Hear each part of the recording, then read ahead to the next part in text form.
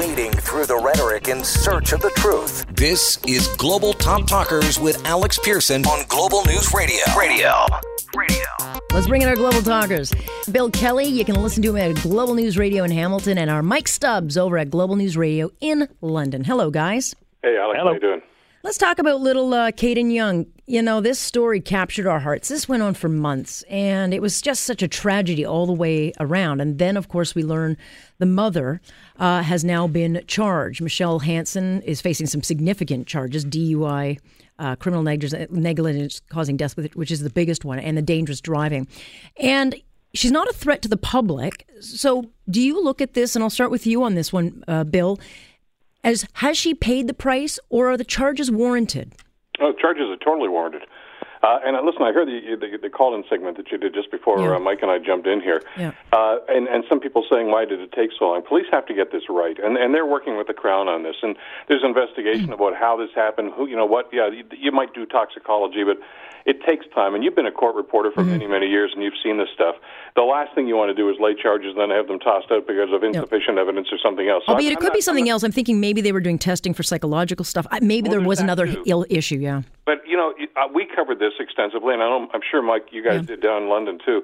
And I remember talking to somebody the day or so after this happened, and because one of the characterizations was, well, she missed and the guy who I was talking to the time, I can't even recall who he was one of the people that lived in that area, said, there's no way you missed that. The bridge was closed. There were lights, there were pylons, there was everything else.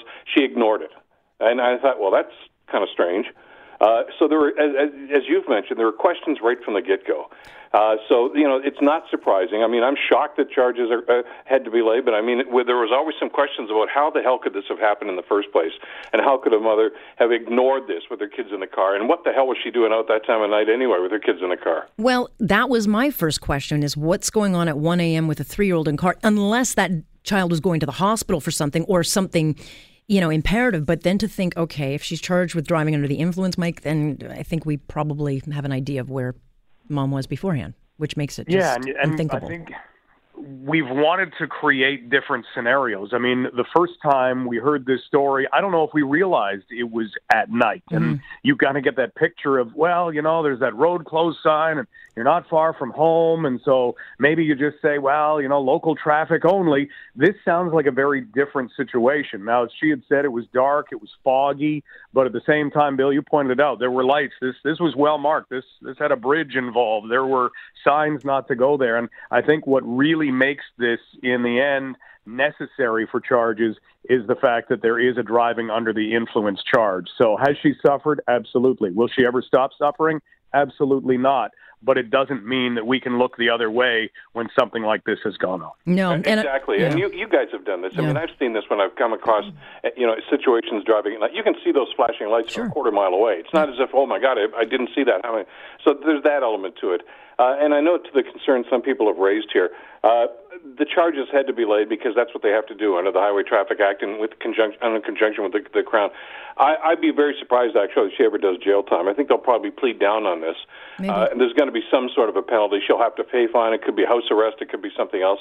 But your point is well taken, Alex. She's going to have to live with this for the rest of her life. And every morning that she has woken up since then, if she's ever slept at night, she knows darn well what she did, and she knows that she was complicit in killing the kid. Yeah. And that's something she's just not going to get rid of. I'll just throw in the alleged, just in case. But yeah, and unfortunately, the whole family, like you can imagine what the father and the rest of the family go through. It's something that just tears everybody apart. I want to play you guys something that really shocked me because either I'm completely out to lunch or this is just racism. I want to play you part of Tuesday's Don Lemon show on CNN, and it's under fire because, well, I'll get your reaction to it. Take a listen. Kanye West is what happens when Negroes don't read. And we have this now, and now Donald Trump is going to use it and pervert it, and he's going to have somebody who can stand with him and take pictures. Just looking at Scott's. Listen, black folks are about to trade Kanye West in the racial draft, okay? They've had it with him, and he's an attention whore like the president. He's all of a sudden now the model spokesperson. He's the token Negro of the Trump administration. This is ridiculous, and no one should be taking Kanye West seriously. He's clearly has issues. He's already been hospitalized.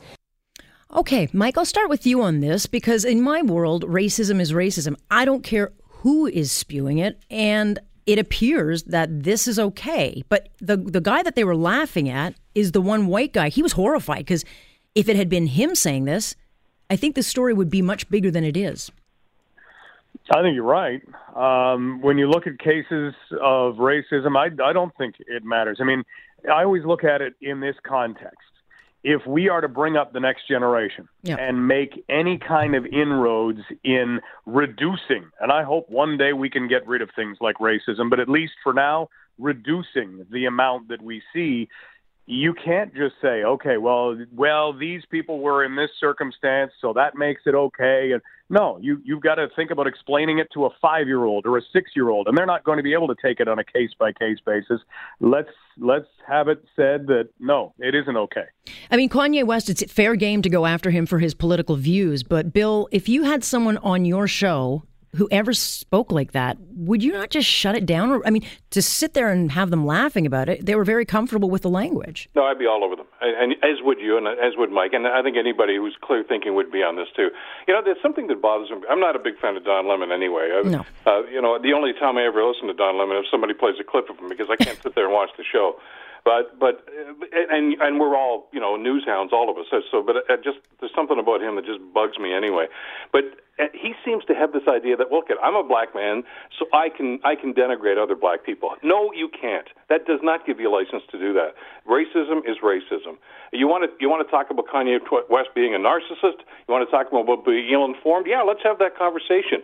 But all of a sudden, what they're doing is saying all that's wrong with him is because, and we can take shots at him because he's black. No, you can't.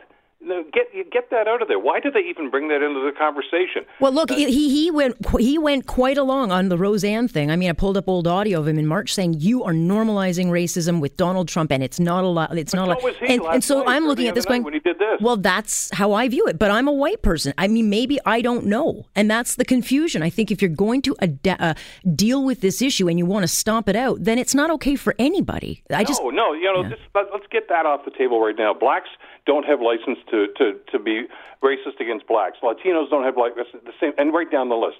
But you know, some people seem to think that's okay. Well, hey, I'm a Latino, so no, you can't. You just stop doing it, for God. Mike, you're bang on about this. We're never going to eradicate this if we start making exceptions to the rules.